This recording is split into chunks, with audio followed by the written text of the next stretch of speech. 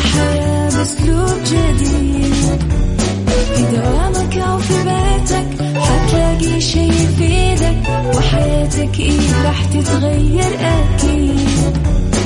رشاق ويتوكيت أنا قف كل بيت، ما عيشها صح أكيد حتعيشها صح. في السيارة أو في البيت اسمعنا والتوفيق، تبغى الشيء المفيد ما عيشها صح. الآن عيشها صح مع أميرة العباس على ميكس اف ام. ميكس اف ام هي كلها في الميكس. يا صباح الخير والورد والجمال والسعادة والمحبة والرضا والتوفيق والفلاح وكل شيء حلو يشبهكم.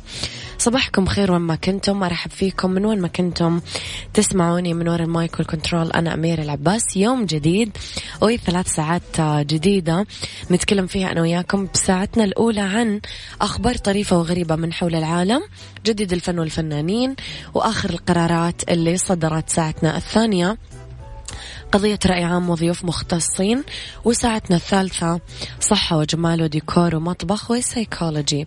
على تردداتنا بكل مناطق المملكة تسمعونا على رابط البث المباشر وعلى تطبيق ميكس اف ام اندرويد واي او اس. ميكس اف ام معك وتسمعك على رقم الواتساب 0548811700 وعلى ميكس اف ام راديو، تويتر، سناب شات، انستغرام، فيسبوك. جديدنا، كواليسنا، تغطياتنا أخبارنا وكل ما يخص الإذاعة والمذيعين. طبعا أغانينا أول بأول دايما على ذوقكم ودايما على هواكم، ورب الخير لا يأتي إلا بالخير وأمر المؤمن كله خير. هذه قاعدة ربانية نبدأ فيها يومنا عشان نرتاح ونسامح عشان إحنا نرتاح قبل الآخرين. صباحكم خير وصباحكم دايما تسامح.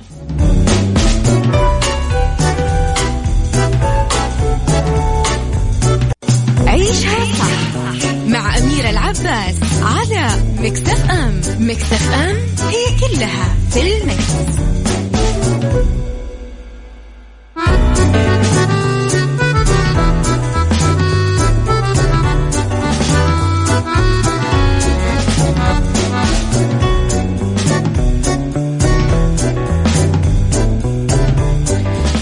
تحياتي لكم مرة جديدة. أبو عبد الملك صباح الخير، وصباح الخير فن البساطة، وصباح الخير محمد الشرقي من جدة. صباحكم خير. الله محمد مصور لنا الممشى، حلو رياضة الصباح.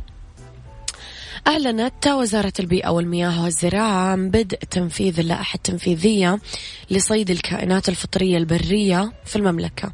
وضحت الوزارة أن اللائحة تهدف إلى حماية الحياة الفطرية وبالأخص الكائنات المهددة بالانقراض، والحد من الصيد الجائر والعشوائي، وتنظيم أنشطة الصيد، وإتاحة منافذ لهواة الصيد لممارسة هواياتهم بطريقة سليمة وآمنة تتيح فرص استثمارية للقطاع الخاص ولا تضر بالحياة الفطرية. أشارت الوزارة إلى أن اللائحة التنفيذية حددت جدول الغرامات لمخالفات أحكام النظام، واللي تشمل صيد الحيوانات المحظورة، الصيد بدون ترخيص، أو مخالفة أماكن وأوقات الصيد، أو عرض وبيع الكائنات اللي انصادت بدون ترخيص، استخدام الأسلحة والأدوات المحظورة في الصيد. وعشان تعرفون زيادة معلومات تقدرون تدخلون على موقع الوزارة الإلكتروني وتطلعون على اللائحة عبر موقع الوزارة.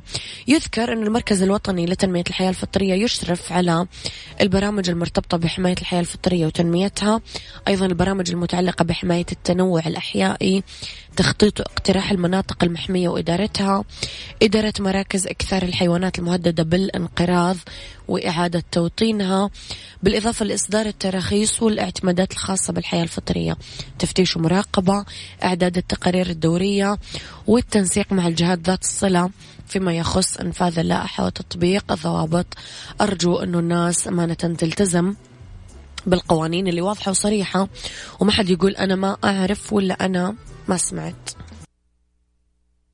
عيشها صح مع أميرة العباس على ميكس اف ام. ميكس اف ام هي كلها في الميكس. تحياتي لكم مرة جديدة، صباحكم خير مرة ثانية. صباح الخير على علي الفرساني. صباح الخير يا علي. طرحت الشركة المنتجة لفيلم السرب البرومو الرسمي للفيلم الفنان المصري أحمد السقا، واللي يحكي عن أحداث حقيقية مثل فيلم الممر ومسلسل الاختيار. ونشرت الصفحة الرسمية لشركة المنتج تامر مرسي على السوشيال ميديا تحديدا فيسبوك الإعلان الرسمي لفيلم السرب.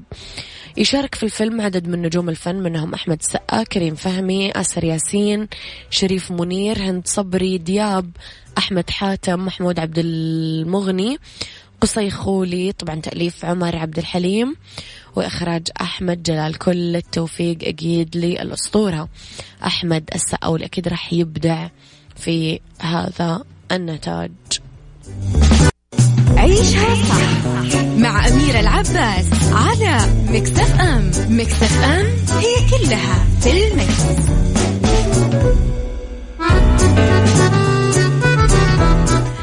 يعني والله يا جماعة أعداء النجاح. طيب صباح الخير على دنيا العبيدي، يسعد صباحك يا دنيا بكل الخير والجمال. تحياتي لكم مرة جديدة.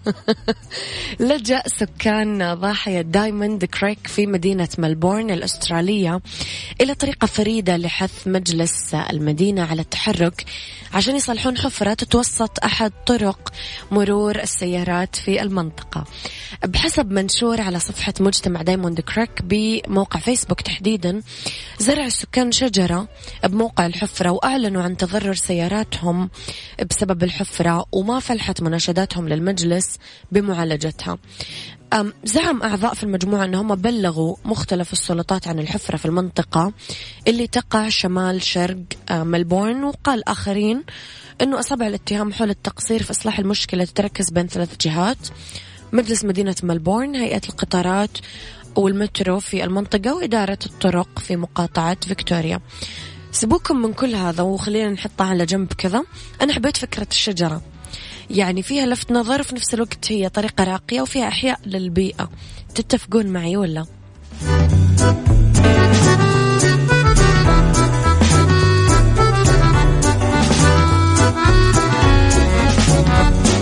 تعال وعيش حياتك، عوض كل شي فاتك، عيش أجمل حياة بأسلوب جديد.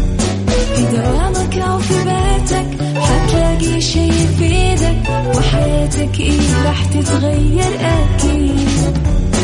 رشاق ويتوكيت أنا في كل بيت، ما عيشها صح أكيد حتعيشها صح. في السيارة أو في البيت اسمعنا والتوفيق، تبغى الشي المفيد، ما عيشها صح. الآن عيشها صح مع أميرة العباس على مكسف أم. مكسف أم هي كلها في المكس.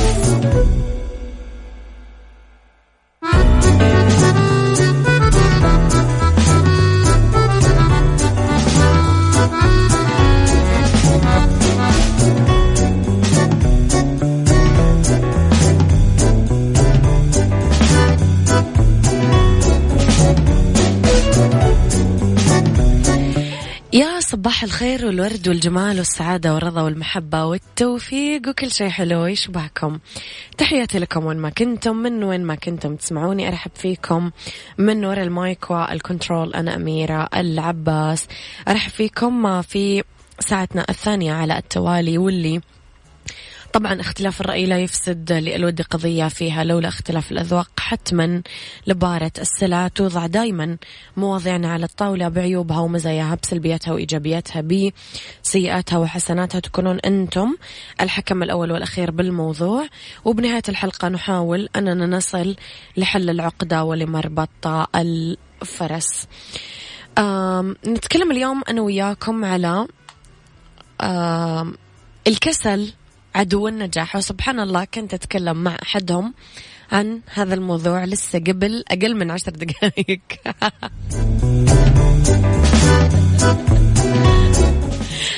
الكسل ترك الأمور على ما هي عليه بدون اهتمام الفرد بالتطوير وتنفيذ الأعمال والمحافظة عليها.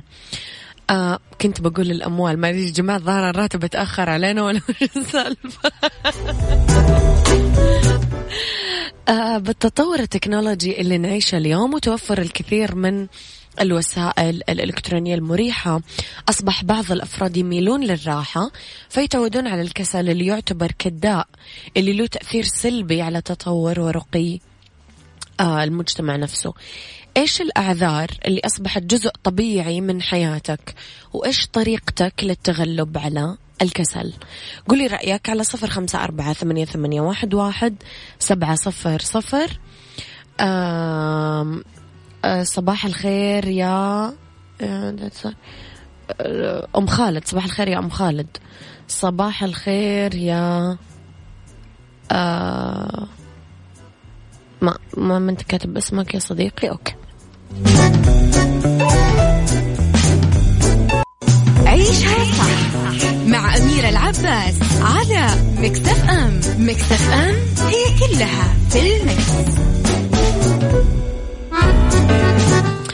استكمالا لموضوع حلقتنا، أبو عبد الملك يقول الكسل عدو النجاح، يعتمد على إيش يقاس مفهوم النجاح بنظرنا؟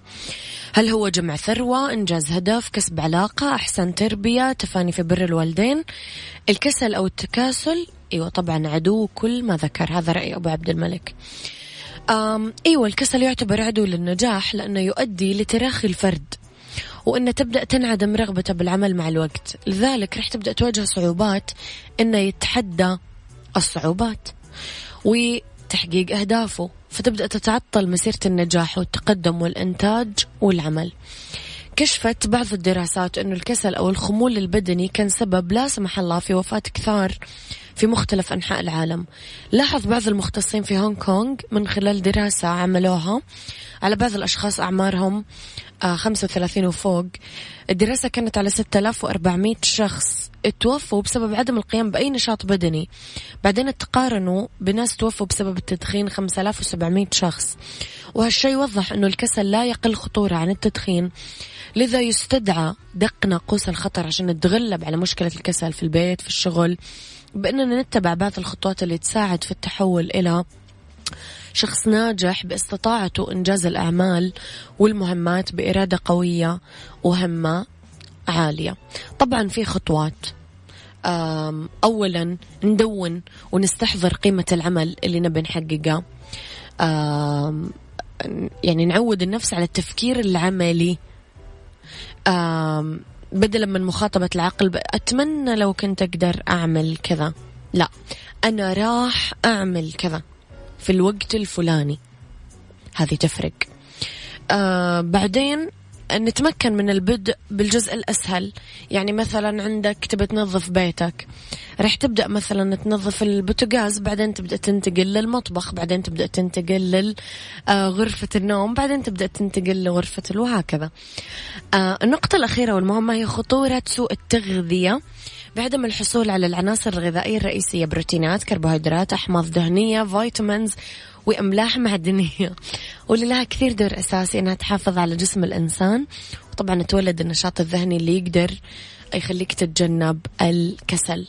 أخيرا يا جماعة، وبختتم بهذه الجملة، كل عمل بالحياة يحتاج لقوة إرادة وعزيمة وحسن نية، فبدونها ما رح نقدر نطور أنفسنا ونحقق النجاح. الله يعطي العبد على قدر همته، لذلك لا تسمح أنه يعتريك الكسل فتبدأ تسقط في بئر الفشل.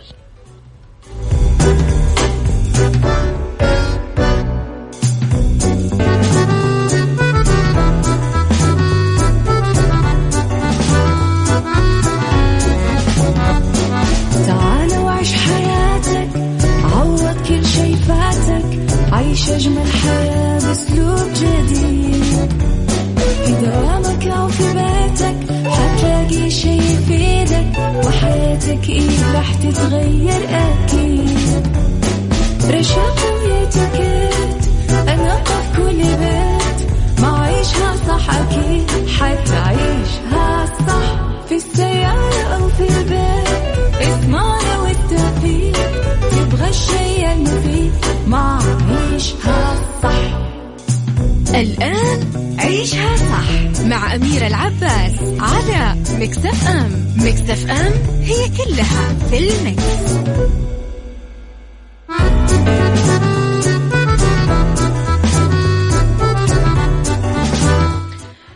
يا مساء الخير والجمال والسعادة والرضا والمحبة والتوفيق وكل شيء حلو يشبهكم.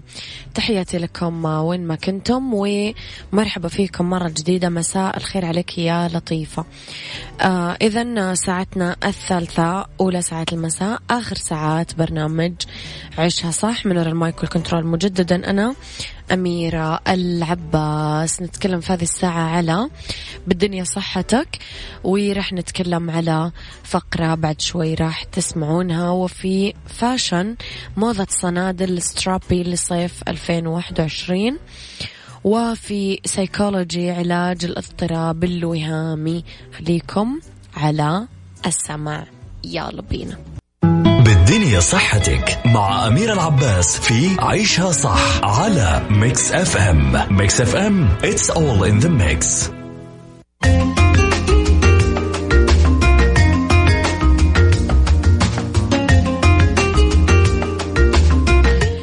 لأنه بالدنيا صحتك اليوم نتكلم عن تنفيذ مجموعة بحثية طبية سعودية، دراسة جديدة بأثر رجعي عن الخصائص السريرية للمصابين في السعودية بسرطان الثدي إيجابي البروتين.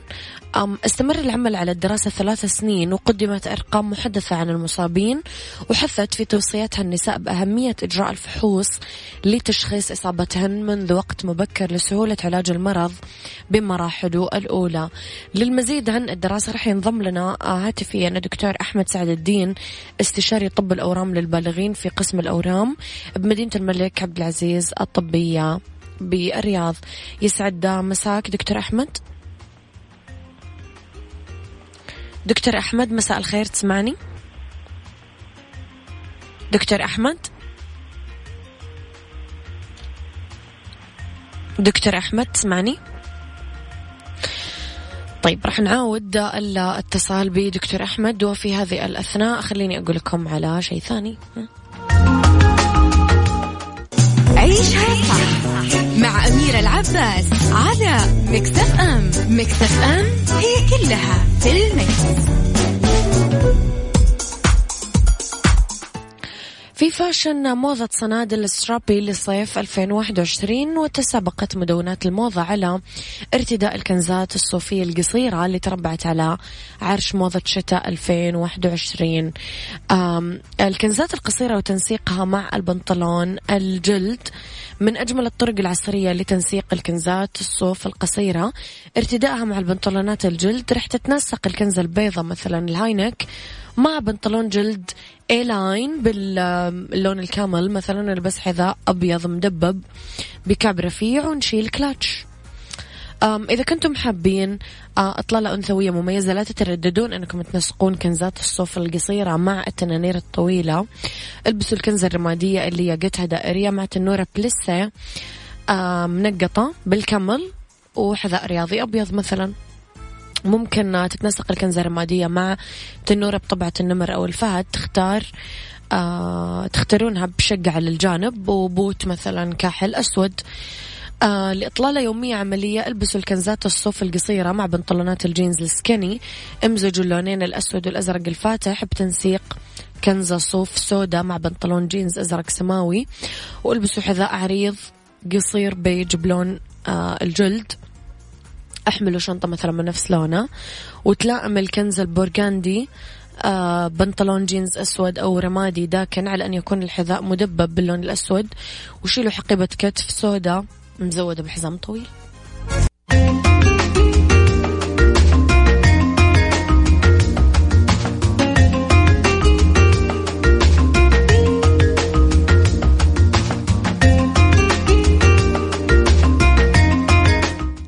مجددا تحياتي لكم. استقبل هاتفيا دكتور أحمد سعد الدين، استشاري طب الأورام للبالغين في قسم الأورام بمدينة الملك عبد العزيز الطبية بالرياض. يسعد مساك دكتور.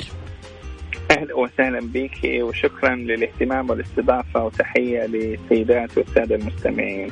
تحياتنا لك دكتور، منورنا. قبل شوي دكتور تكلمنا على دراسة جديدة أن عملت، لماذا تم العمل على هذه الدراسة وإيش هي أهدافها؟ الدراسة يعني طبعا كانت عن سرطان الثدي إيجاب البروتين. نعم. في البداية يعني اسمحي لي أعطي مقدمة بسيطة للدراسة. أنه أورام الثدي الآن فهمنا لها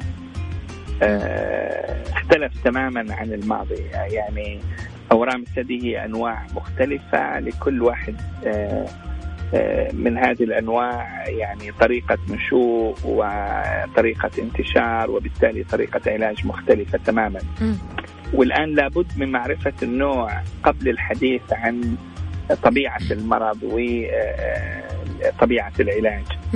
النوع الذي يعني أتطرق له اليوم هو نوع يعتمد على وجود بروتين على سطح الخلية يؤدي إلى نمو الخلية بشكل سريع جدا،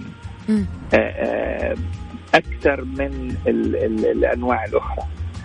في التسعينات كنا نلاحظ أنه في بعض المريضات كانوا أصغر سنا من يعني المريضات الأخرى يعني، والمرض عندهم عنيف، يعني يجي بسرعة ويقدم بسرعة ولا يستجيب لطريقة العلاج العادية اللي كنا نستخدمها زي بقية المريضات. إلى أن تم اكتشاف هذا البروتين على سطح الخلية. هو حقيقة موجود في الخلايا الطبيعية، لكن عند هذه الفئة من المريضات هناك في تضخم في هذا البروتين إلى 50 إلى 60 ألف مرة على سطح الخلية، وبالتالي الانقسام بيكون سريع جدا.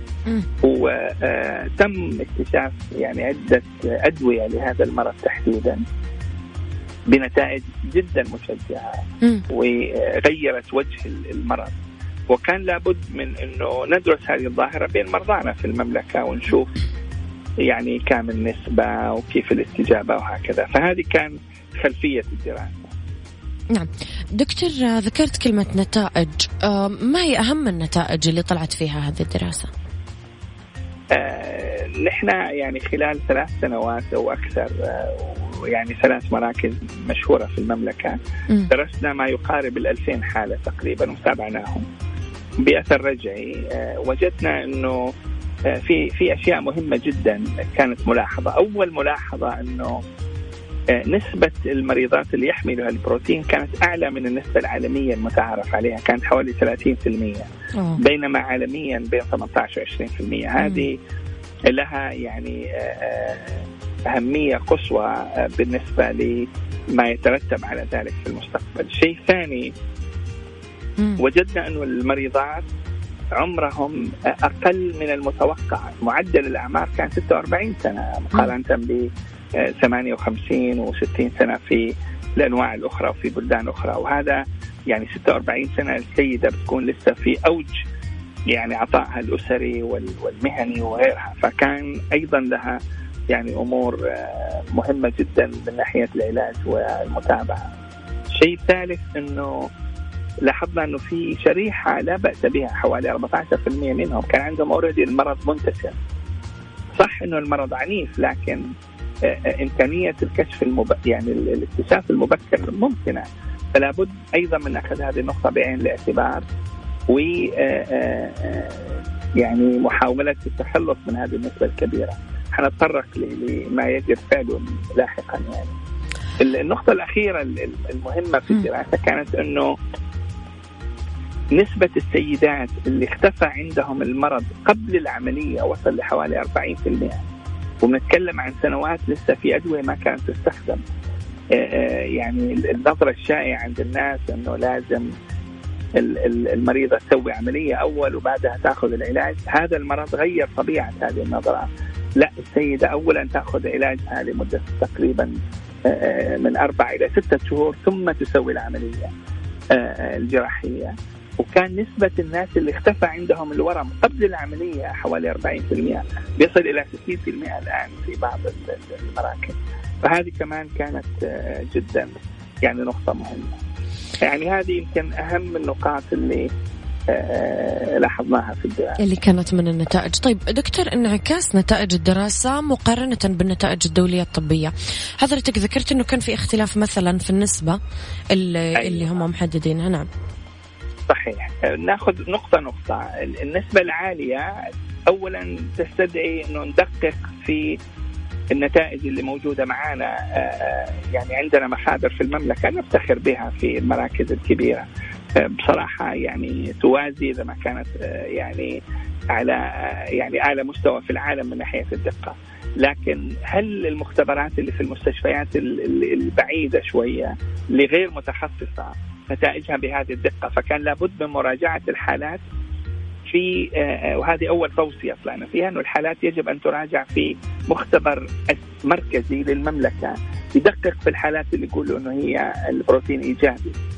فحص البروتين فحص معقد يحتاج إلى خبرة ويحتاج إلى دقة وأشياء يعني ما هي متوفرة في كل مكان. هذه أول خلينا نقول مهمة يمكن نحن نوصي بها، وهذه لها انعكاسات مادية وعلى المرضى وأشياء كثيرة.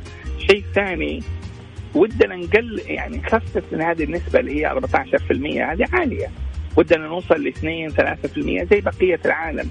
وبالتالي لابد من التوعية الشديدة بالكشف المبكر، خاصة يعني ما تجي تقولوا أنا سني صغير ما حيجيني أورام ثدي، لا، إذا لاحظتي أي شيء في الثدي بليز لو سمحتي تعالي للكشف حتى لو كان عمرك 40 أو حتى أقل، لأنه هذا المرض يصيب من هم أصغر سنا. يعني أصغر مريضة شفناها في الدراسة كان عمرها 17 سنة وأكبر مريضة كان عمرها 102.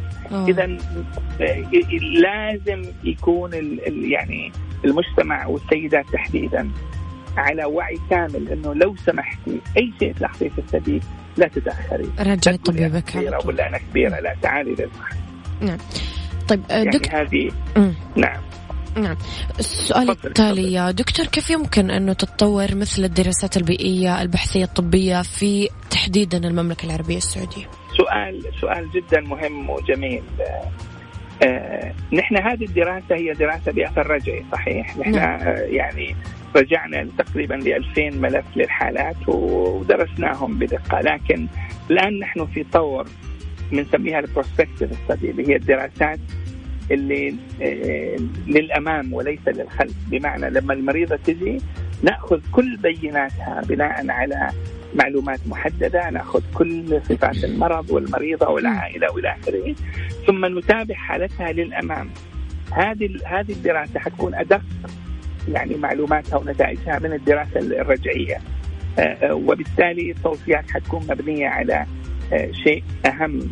ولازم نزود العدد يعني قدر الإمكان، نخلي أعداد المريضات الموجودات في الدراسة يكونوا أكبر عشان نقدر في المستقبل يعني نعطي توصيات بشكل أوضح وأقوى للمجتمع.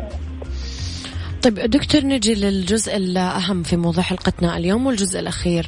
اليوم كيف تقدر الجهات الصحية تستفيد من هذه الدراسة؟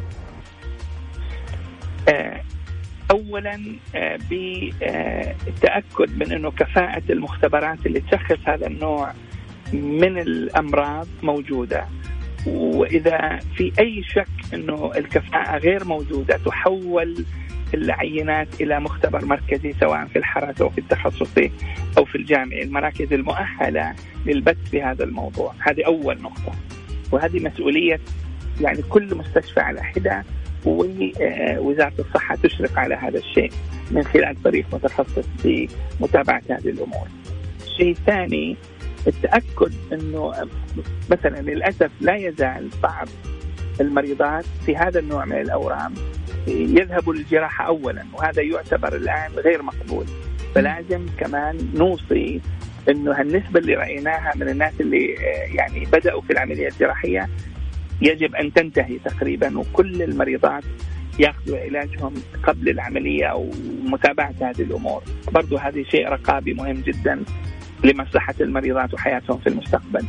شيء ثالث والأخير هو موضوع يعني الحرص على توفر الأدوية الكاملة اللازمة لعلاج هذا المرض. هذا المرض يحتاج إلى أدوية خاصة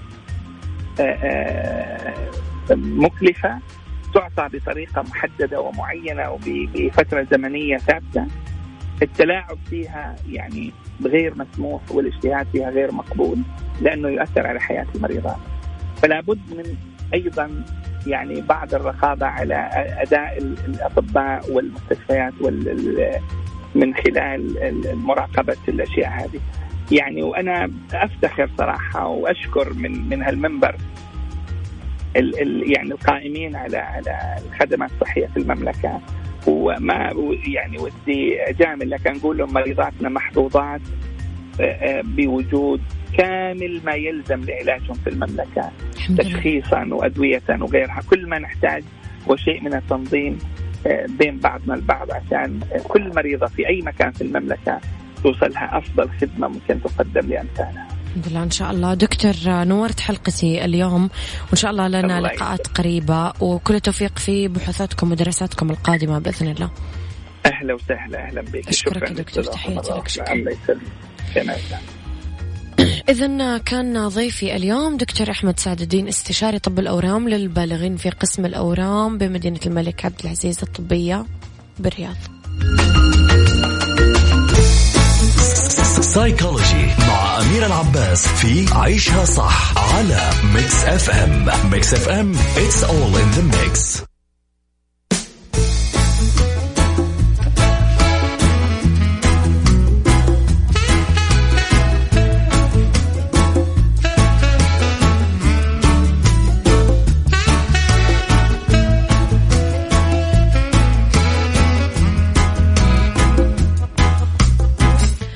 تحياتي لكم مرة جديدة في سايكولوجي. علاج الاضطراب الوهامي. الاضطراب الوهامي يعد أحد أخطر وأصعب الأمراض النفسية، ويعتبر نوع من أنواع اضطراب الذهان اللي يحدث نتيجة اختلال كيميائي بالعقل. يترتب على الاضطراب الوهمي تصرفات تتماشى مع المعتقدات الخاطئة عند المريض، يترتب على ذلك الأذى أو الإساءة لنفسه وللآخرين من حوله حسب مضمون الفكرة اللي تشكل الوهم اللي يصاب فيه. أسبابه العامل الوراثي والعاملين البيئي والنفسي. تشير الأبحاث لأنه الاضطراب الوهمي ممكن ينجم عن الإجهاد، تعاطي الكحول أو المخدرات. أعراضه وجود أوهام غريبة، مثلا مزاج عصبي غاضب أو منخفض، هلوسة، رؤية أو سماع أو شعور بأشياء أصلا مو موجودة. علاجه حسب الأطباء الاضطراب الوهمي شديد المقاومة للعلاج بالأدوية وحدها، ويحتاج الأشخاص اللي يعانون من أعراض حادة أو المعرضين لخطر إيذاء أنفسهم يبقون في المستشفى لين تستقر حالتهم تماما. العلاج النفسي هو العلاج الأساسي للاضطراب الوهمي، لأنه يوفر بيئة آمنة للمرضى لمناقشة أعراضهم مع تشجيع المواقف والسلوكيات الصحيحة والأكثر وظيفية. ممكن يساعد في حل المشكلات السلوكية والنفسية المرتبطة بالاضطراب الوهمي، ويمكن للمرضى كمان من خلال العلاج تعلم التحكم في أعراضهم وتحديد علامات الإنذار المبكر للانتكاسة ووضع خطة للوقاية منها.